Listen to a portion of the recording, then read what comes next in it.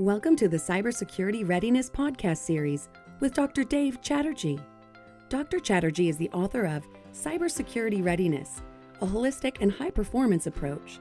He has been studying cybersecurity for over a decade, authored and edited scholarly papers, delivered talks, conducted webinars, consulted with companies, and served on a cybersecurity SWAT team with Chief Information Security Officers. Dr. Chatterjee is an associate professor of Management Information Systems at the Terry College of Business, the University of Georgia, and visiting professor at Duke University's Pratt School of Engineering. Hello, everyone. I'm delighted to welcome you to this episode of the Cybersecurity Readiness Podcast series. Today, I'll be talking with Andy Bates, Chief Development and Strategic Partnership Officer at Global Cyber Alliance. Andy, welcome. It's great to have you as a guest on the Cybersecurity Readiness Podcast series. Thanks for making time to share your thoughts and perspectives with the listeners. How about we get started on a reflective note where you share with us what got you into cybersecurity? What's your story? Brilliant. Well, first of all, thanks for the opportunity and thanks for having me here. So it's great to be with you and thanks everyone for listening in. A great question. I guess I've been in telecoms all of my life. So I kind of started my career as an engineer and business development. So found myself building secure networks. And I guess before the term cybersecurity was invented, I probably realized I was on the receiving end of cyber attack. So on the one hand, I think I'm kind of feeling the pain or felt the pain that I want the audience not to be feeling. So that's one of the reasons why I kind of left the commercial sector and came to GCA as a global not-for-profit, I guess to fight back. And then the other thing is I'm a great one for asking the really annoying questions like I guess the average 10-year-old would do. So having built secure networks and been kind of part of building the internet, the internet's as old as I am. It was born in 1969, I'm afraid to say, and the first email I think was transmitted in 1972. So it's come a long way. The internet, we've all come a long way. And I kind of look at things in the internet and think, surely we could make this safer. And as you and the listeners probably know, the internet was originally designed for universities and academic institutes to communicate together. And it's a wholly different thing now. So yeah, I look at the internet as a networking engineer and go, we could make this a lot safer. And just to kind of close out, you turn on the water at home and you can drink water from the tap in most countries. But the internet is kind of dangerous. You have to buy a firewall. You have to be on your game. You have to train people. So ultimately, I'd love the internet to be just as safe as the water system, for want of a better word. And I think we can get there. Maybe not in my lifetime or my career, but that's what gets me out of bed in the morning, I think. Fabulous. Yeah, we all want to be able to operate in a safer environment. As you know, it's great to be digitized. We appreciate the convenience of electronic capabilities, but now we are also having to deal with the consequences of the good things that we have created. The last time we were chatting, you brought up a very interesting perspective on cyber that I don't often hear. You talked about reducing the carbon footprint. Why not look at cybersecurity investments from the standpoint of reducing carbon footprint? Can you expand on that? Yeah, totally. And this is not new thinking, maybe, but when I've spoken to people about it, people go, actually, that's a new angle. And I think the first thing to say is, we in GCA and I were talking about this before the recent COP conferences. So there's a potential for saying that we've jumped on the bandwagon and the zeitgeist here because everybody's talking about carbon.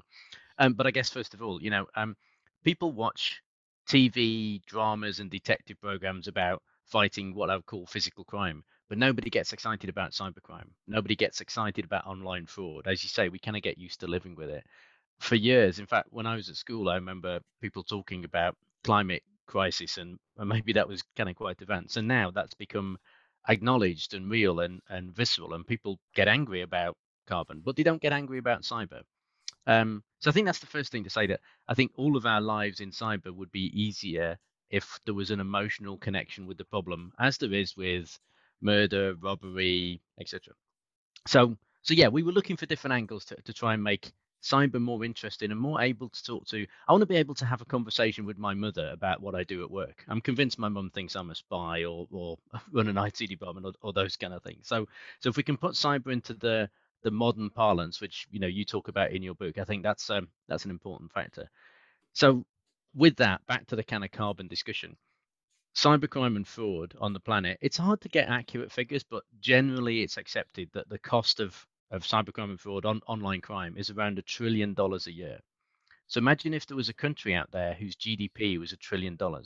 That's more than the Kingdom of Saudi Arabia. In fact, it's approximately the same as the GDP of Canada. So it is reasonable to say if there was a bad nation, a rogue nation on the planet generating or stealing so much money, it must have a carbon impact. Now, the natural conversation there goes that, well, cyber criminals are using computers, they use clouds, all of that contributes carbon. And I think that's true. But if I take a country with a GDP of $1 trillion, its carbon output is somewhere between 50 and 100 million tons of carbon. Now, there isn't a rogue nation that's occupied entirely by criminals. This is there obviously spread across the nations that exist today.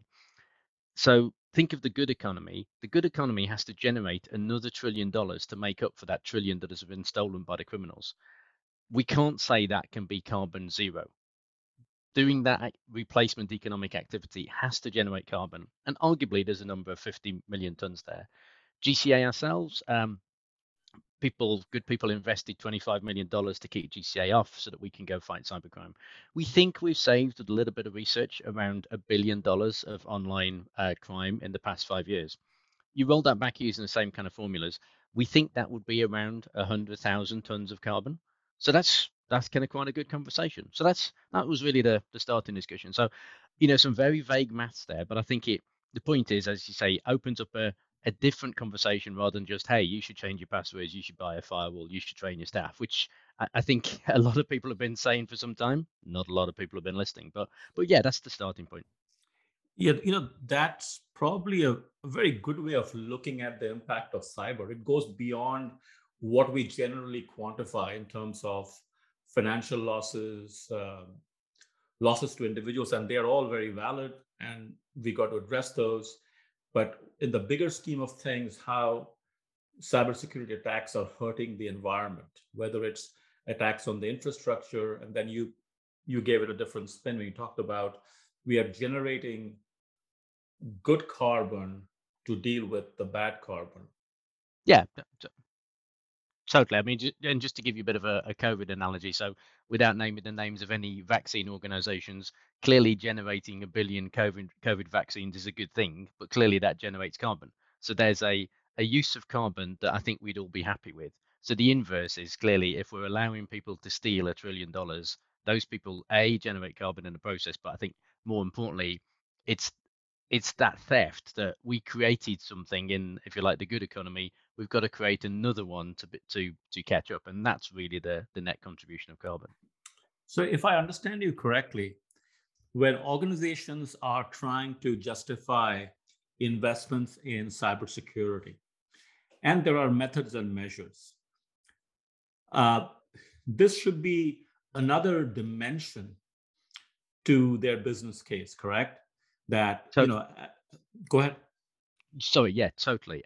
So yeah, the risk of drawing an X, Y, and Z axis, I think we can all understand reasonably how to monetize costs of cyber defense. Monetizing the costs of the consequences are harder. There's obviously emotional and, if you like, human consequences. I think we heard of several people who committed suicide because of constant phishing emails and attacks. Clearly, those folks weren't in a great mental state to start with. But yeah, if we roll the carbon conversation in as well, it gives another dimension to that business case. So to give you an example of a bank I was speaking to recently, obviously being safe is part of a bank's business. And again, as you say in your book, the making cyber part of the cost to do business is important. So they've grasped that. And banks, I think, get cyber. They used to have safes to put money and gold in. Now they have the equivalent of online safes to keep themselves safe. But if you asked what the bank's strategy was, number 2 in there is carbon reduction. So this particular IT team had said they wanted to reduce their attack surface. Loads of firewalls, loads of pinholes into the environment, APIs, those kind of things.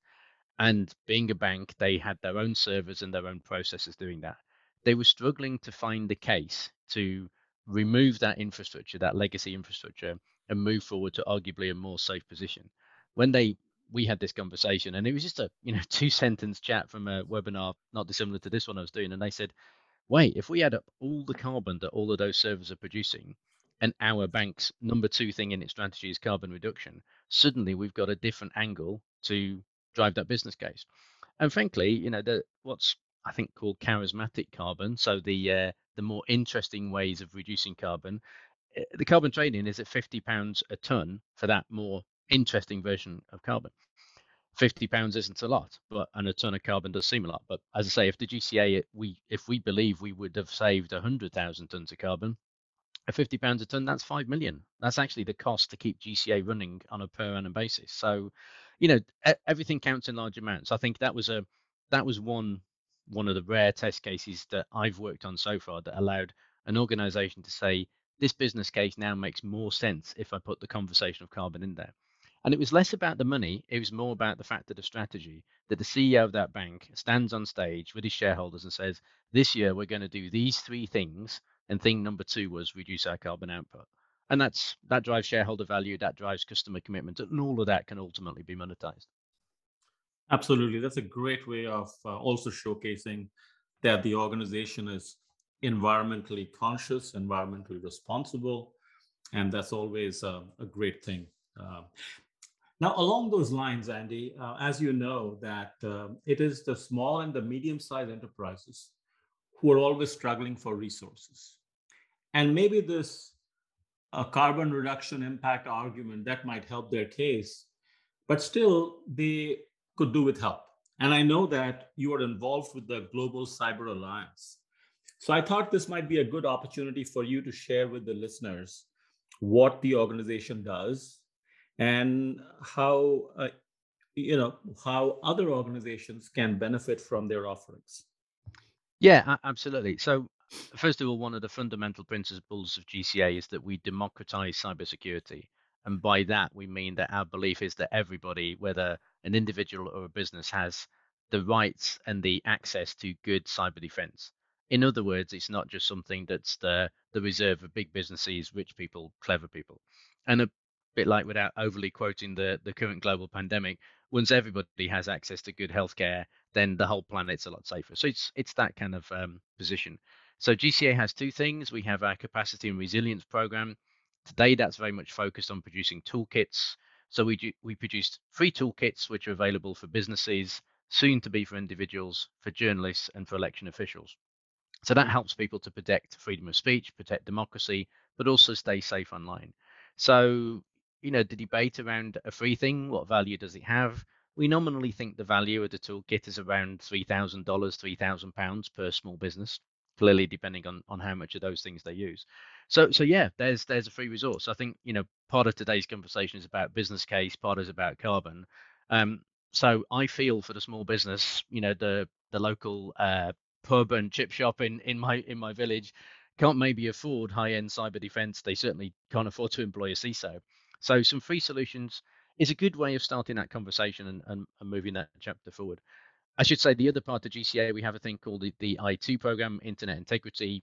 They really develop solutions which, as I said in my kind of personal introduction and check-in, help the internet itself to be safer. So we have a large IoT honeypot. We have a platform called Domain Trust.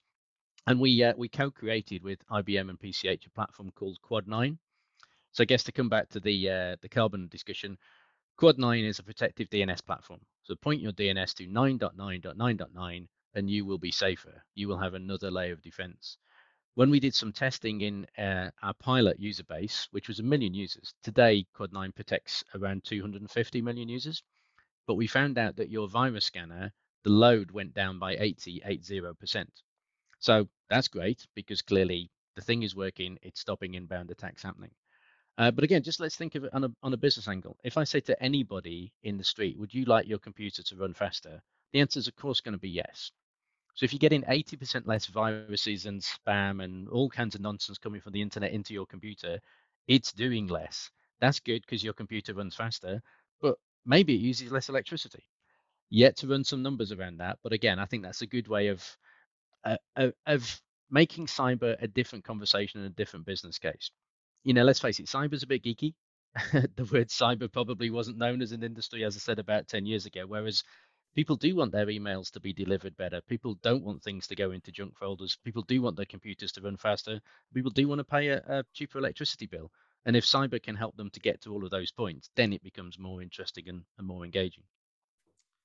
Absolutely. Couldn't agree with you more. In fact, the more I hear what you say about reducing the carbon footprint, I feel that that's the kind of pitch that's going to go very well with the non technical folks, with the business folks, the leadership, because everyone wants to do their share for the overall environment. I would like to believe on an optimistic note that we are becoming environmentally more conscious. You've got it. And I think one of the things you say in your book, one of your key points is that cyber's a team sport. I'm not sure you quite say it like that, but cyber involves everybody.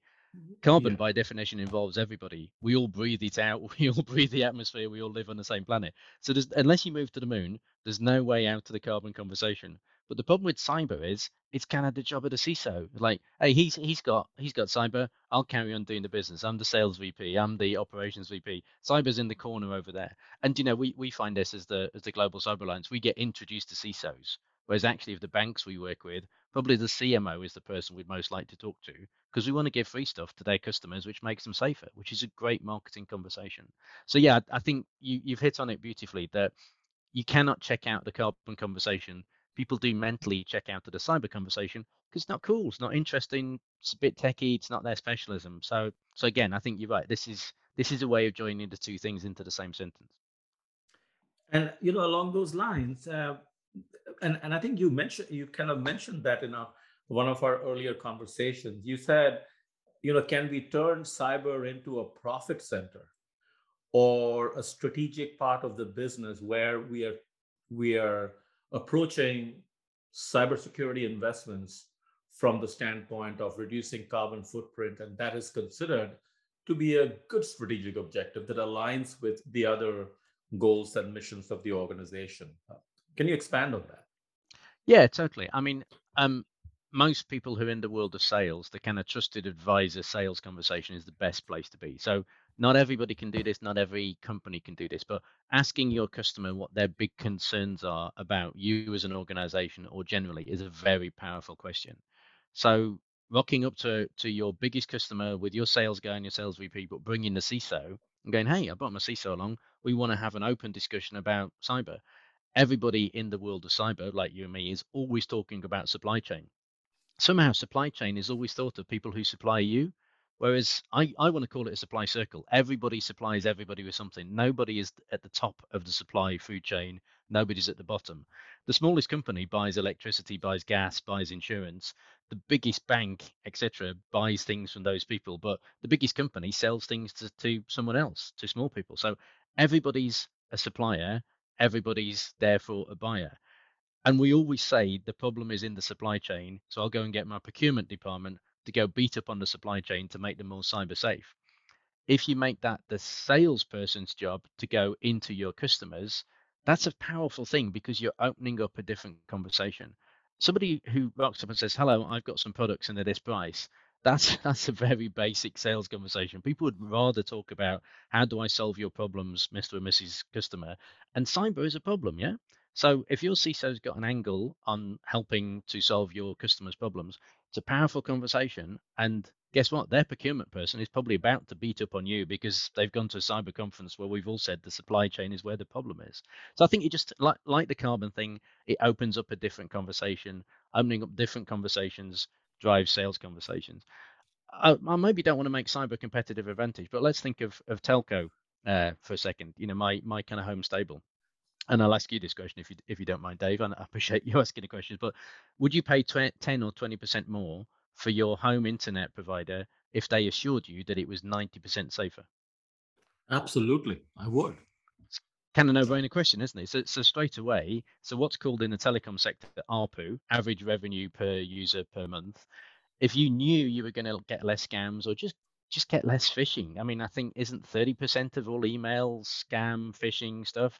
So you're just buying a rubbish product. If I bought one of the popular fizzy drink brands, and 1 in 3 cans of the fizzy drink that I won't mention has gone off or is faulty or leaks, I'd be super annoyed. But with the internet, I'm kind of, it's just how it is. It's back to my point about the water analogy.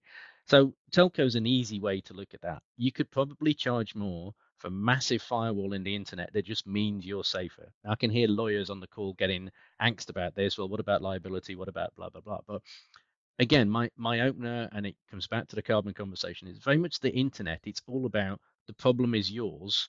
It's never the industries. And your book beautifully touches on some of the points which people should do. My passionate belief is that they should do those things, but it shouldn't be the only line of defense. Somebody should be helping these folks. So I think that for telco is one example of how cyber can become a sales differentiator. But let's think of other things. If I don't know if the Wi-Fi in your local restaurant guarantees that you're going to be safer versus the coffee shop across the road, and everything else is neutral, you're going to make an informed decision to go to the safer environment. So I think there are a whole load of conversations there where cyber can become more mainstream in the business. And again, you said this in the book, that cyber needs to be everybody's thing, and I think these kind of conversations are a way of making it everybody's thing, rather than saying everybody should do cyber. It means everybody shouldn't click on this link. Everybody should update their software. And that's good advice, but the kind of sales conversations allows people to embrace it a lot more. It's so true what you just said. Often it's how you pitch things. Like somebody said that, don't approach the cybersecurity conversation or the cybersecurity communication from the standpoint of getting people fearful about it. Approach it in a very positive way.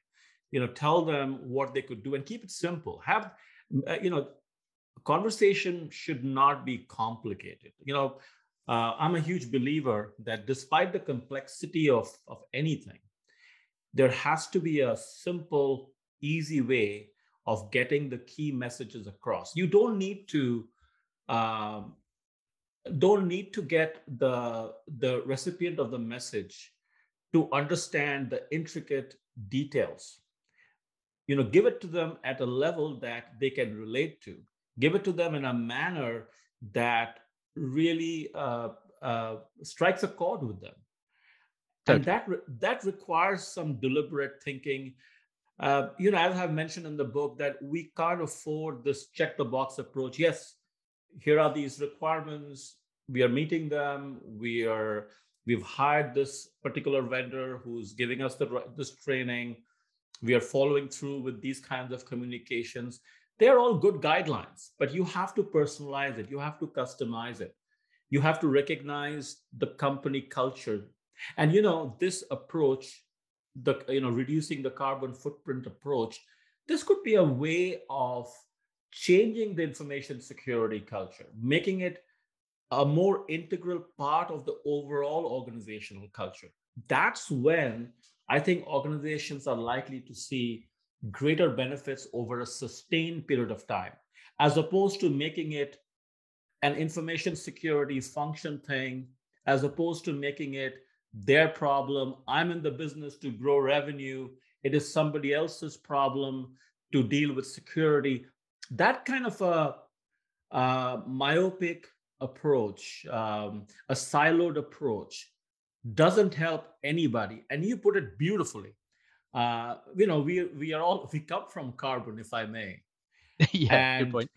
And carbon connects us. And the pandemic is emphasizing that as much as we would like to do our own thing and like to operate independently and be profit centers and showcase how much better we are than the others, at a much deeper and at a much higher level, everybody's future is connected in a very deep way. And we have to recognize that and show the responsibility.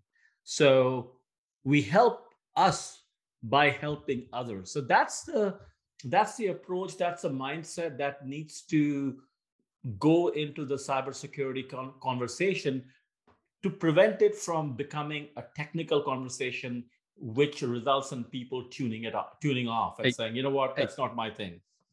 Exactly. I mean, a couple of things to pick up from what you said, and I think I'm probably quoting Ian Levy from NCSC, but when you teach your kids to cross the road, you teach them to look right, look left again, or the other way around if you're in the USA.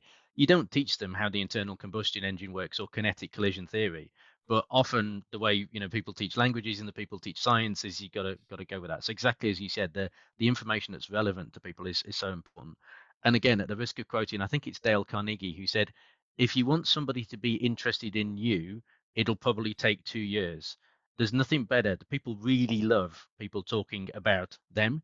So if you want somebody to be interested in you, you got to talk to them about what they're interested in. Then it will take them 2 months to have, a conversation, a deeper conversation, I guess. So the point of that really is, if I draw a Venn diagram of people who are interested in cyber, and then a bigger Venn diagram of people who are interested in computers, and then a much bigger circle of people interested in carbon and the planet, by virtue of human survival, we're all nominally interested in carbon and the planet. So if we're just using carbon as a different way of introducing cyber into what other people are interested in, then it means more people will be interested in us, i.e. the cyber geeks, and therefore they do something about it. And there's loads of other subjects that people would be interested in. I mean, the main part of my job is finding the funding to run GCA. People will fund education, people will fund carbon, people fund veterans. People don't fund cyber because that's the job of police, surely, and that's why I pay my tax. So why the heck are you asking me for money? So again, back to the Dale Carnegie quote, if you're interested in other people, they become interested in you. Trying to force them to become interested in you is arguably takes 10 times the amount of time and effort. And in cyber, we just don't have that amount of time and effort just to throw around. So it's much better to find things people are interested in, and carbon is a thing that almost everybody is becoming interested in or needs to become interested in. This reminds me of a conversation I had with a senior executive when I started my career in corporate. I was a management trainee in this major British multinational. And as part of our training program, we had to meet with the company director. So when I walked into his office, he, of course, asked me how I was doing, how I was liking the environment. And then he gave me some advice. And something that stayed with me was when he said, Dave, I'm not asking you to be committed to the organization, to be loyal to the organization. I'm asking you to be loyal to yourself, to be loyal to your family. And believe me, if you do that, you will be loyal to the organization. I never quite understood that then. But when you use the Dale Carnegie example, you kind of made the same point that make it about the person, make it about their contribution to the world, their legacy. What is my legacy? My legacy is more than the job that I do. My legacy is how I contribute to make the world a better, a safer place. And this carbon reduction, carbon emission angle is a great way of getting there. And so I think, your approach to this subject on cyber is a welcome approach. And I'd like to probe further about justifying cyber investments. You made a telling statement that nobody wants to fund cyber, but they want to fund a lot of other things. What recommendations, what guidance would you like to give to listeners who are pitching for money for cyber investments, or organizations who are trying to get funding for cyber investments? What guidance would you give them? What recommendations do you have for them? I mean, great question. And to me, that falls into two questions. So I think there's the CISO in the corporate who wants to get more investment for the corporate. And then there's people like me in the not-for-profit world who are looking to foundations, grant funders, etc. So I guess the first part is probably most relevant to your audience, your listeners. I mean, I think anybody who's making a pitch for money, stakeholder management is super important. And I've had lots of conversations and we've done talks on how the CISOs engage with the board. So again, I think getting a board level sponsor who's not the IT director, who's not maybe the CFO is a good way forward.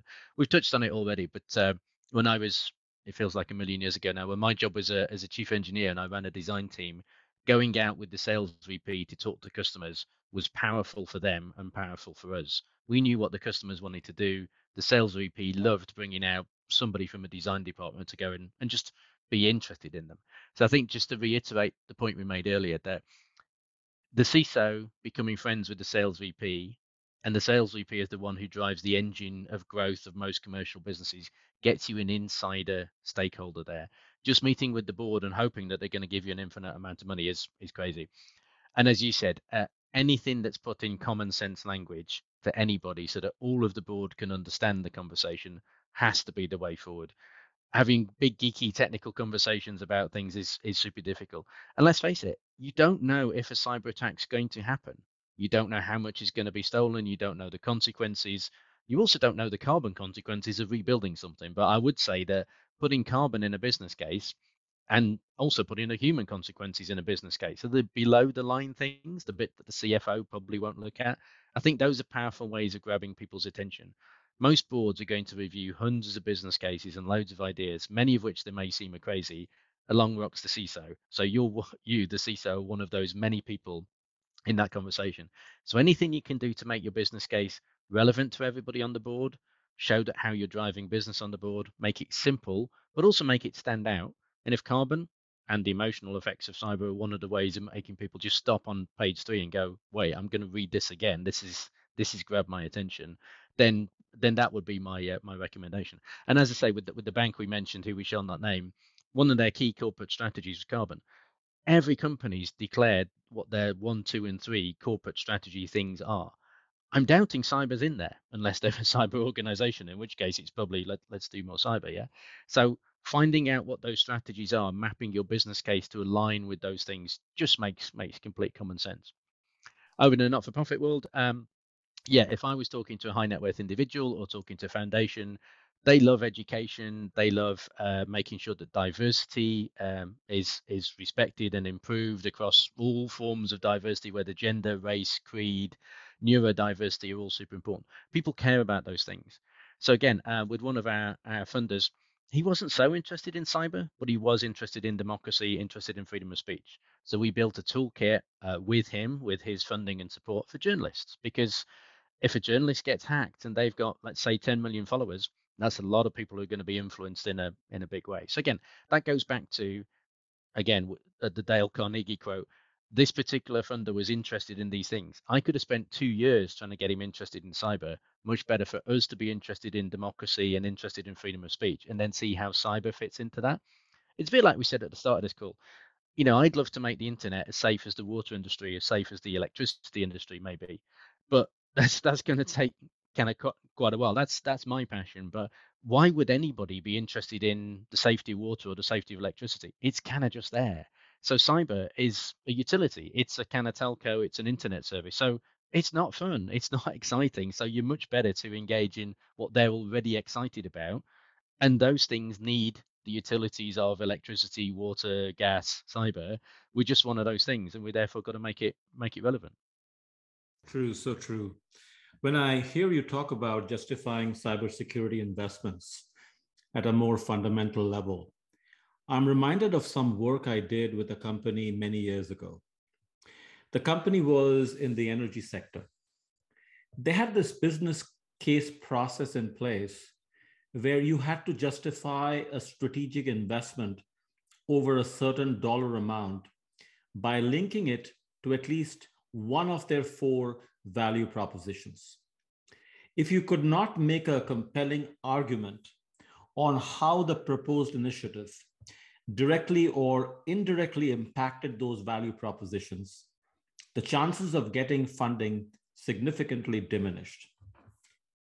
As I reflect on our discussion, I believe carbon reduction should become one of the value propositions for every company. When reducing the carbon footprint becomes one of the key selection criteria, the process automatically ensures that every initiative an organization pursues has a direct or indirect impact on reducing the carbon footprint.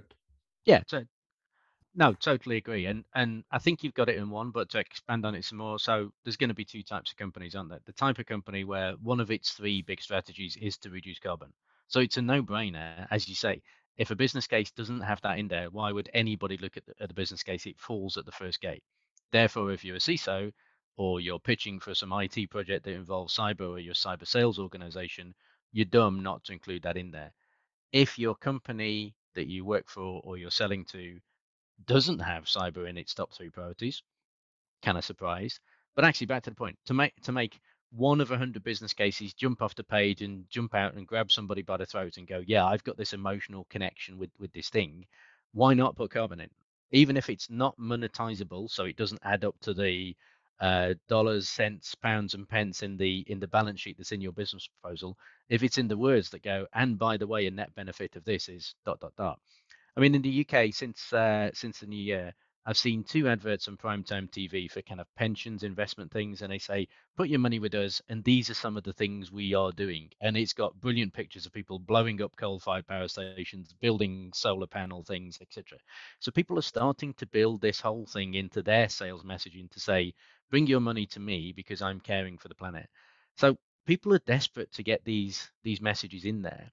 And the point of reality, if I were talking to CFOs on the planet, is the whole carbon trading industry, the whole carbon offset industry is running out of road. There's only a finite number of trees you can plant, and the more trees you plant, okay, it solves the carbon problem today, but it probably moves the problem to our children and our grandchildren.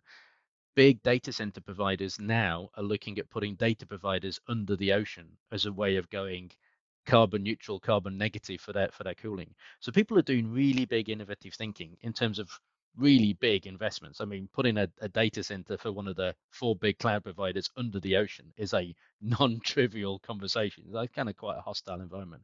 So going back to one of my openers, cybercrime is $1 trillion thing. If I go to if it were a country, it would be in the G20, if not in the G7. G20, G7 world leaders talk about these big things. $1 trillion is an eye-watering amount of money. In fact, of the top tech companies on the planet, they've only recently burst through the $1 trillion valuation thing. They don't have the revenues of $1 trillion. So anything that big economically, in terms of global macroeconomic scale, must be a big conversation.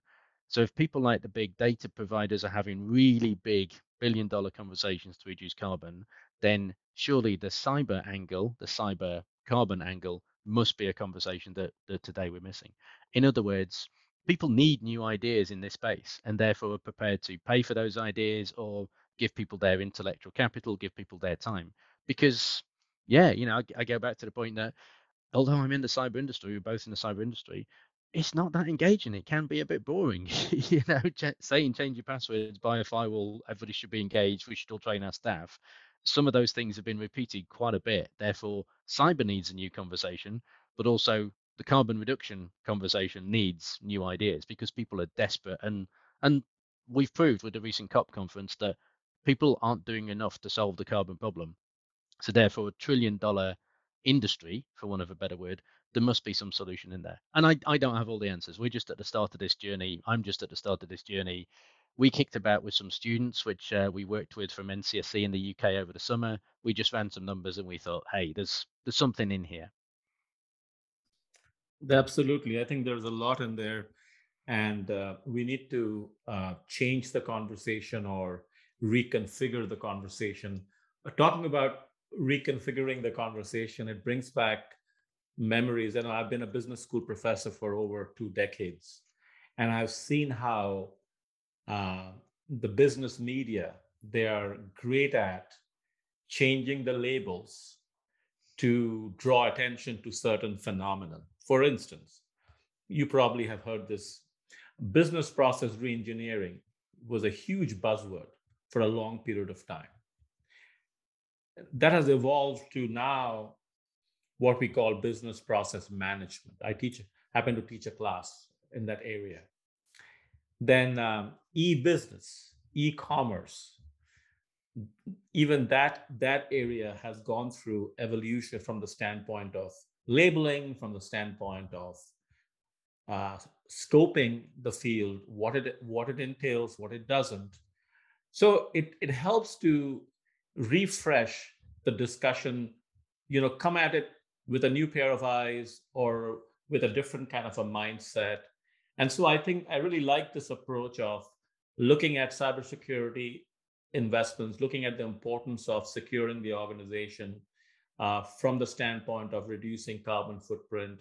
It gives it a bigger appeal. It makes it environmentally more conscious. So that conversation takes on a different tone and a hue, if I may. Well, as unfortunately all good things have to come to an end, this episode is also coming to an end, but I'd like to give you an opportunity to wrap this up with some final thoughts, with some summaries, whatever you want. I mean, so again, thanks for the time. Brilliant conversation. So really to say is it's early days. So this is a thought we've kind of had in 2021, 2022. So hopefully we can report back and you can follow the GCA and see how things are going. I think for me, you've hit on a good point there. I think the word cyber is probably 10 years old. So as you say, relabeling some things or rebooting. I think various films that were out 20 years ago just been remade. So I'm not suggesting we call it Cyber 2.0, but yes, when a thing has existed for 10 years, we need to up the excitement, we need to up the engagement. And I think one of the things you've talked about is a key message for the regular folks. And I don't think we have enough of those. So I think if there was one key message for the regular folks is that everybody is part of somebody's supply chain and cyber matters to everybody. And if we acknowledge that everybody's not just a buyer of something, they're also a seller of something, and we can put cyber into the sales conversation, that gets cyber more mainstream in the business, which we all acknowledge it needs to be. And the closing point of that is, yeah, as we said, there's no escape room for carbon unless we all go to the moon or one of the famous billionaires manages to build a rocket and completely leave the planet, leaving a whole load of carbon behind as he does it. We're kind of stuck on this planet and we all love it, so we're all in this together. And the more we can use that conversation to realize that we're actually all in it together with cyber, and cyber is stealing a trillion from our planet's economy every year. Tying those two together to get us emotionally connected with both of those problems has to be a good thing. So hopefully that's been useful. But again, we'll keep the conversation going elsewhere and hopefully report back and see how we can drive that forward. Well, thank you very much, Andy, for your time. This is truly a great conversation. Thank you. Thanks again. A special thanks to Andy Bates for his time and insights. If you like what you heard, please leave the podcast a rating and share it with your network. Also, subscribe to the show so you don't miss any new episodes. Thank you for listening, and I'll see you in the next episode. The information contained in this podcast is for general guidance only. The discussants assume no responsibility or liability for any errors or omissions in the content of this podcast. The information contained in this podcast is provided on an as-is basis, with no guarantee of completeness, accuracy, usefulness, or timeliness. The opinions and recommendations expressed in this podcast are those of the discussants and not of any organization.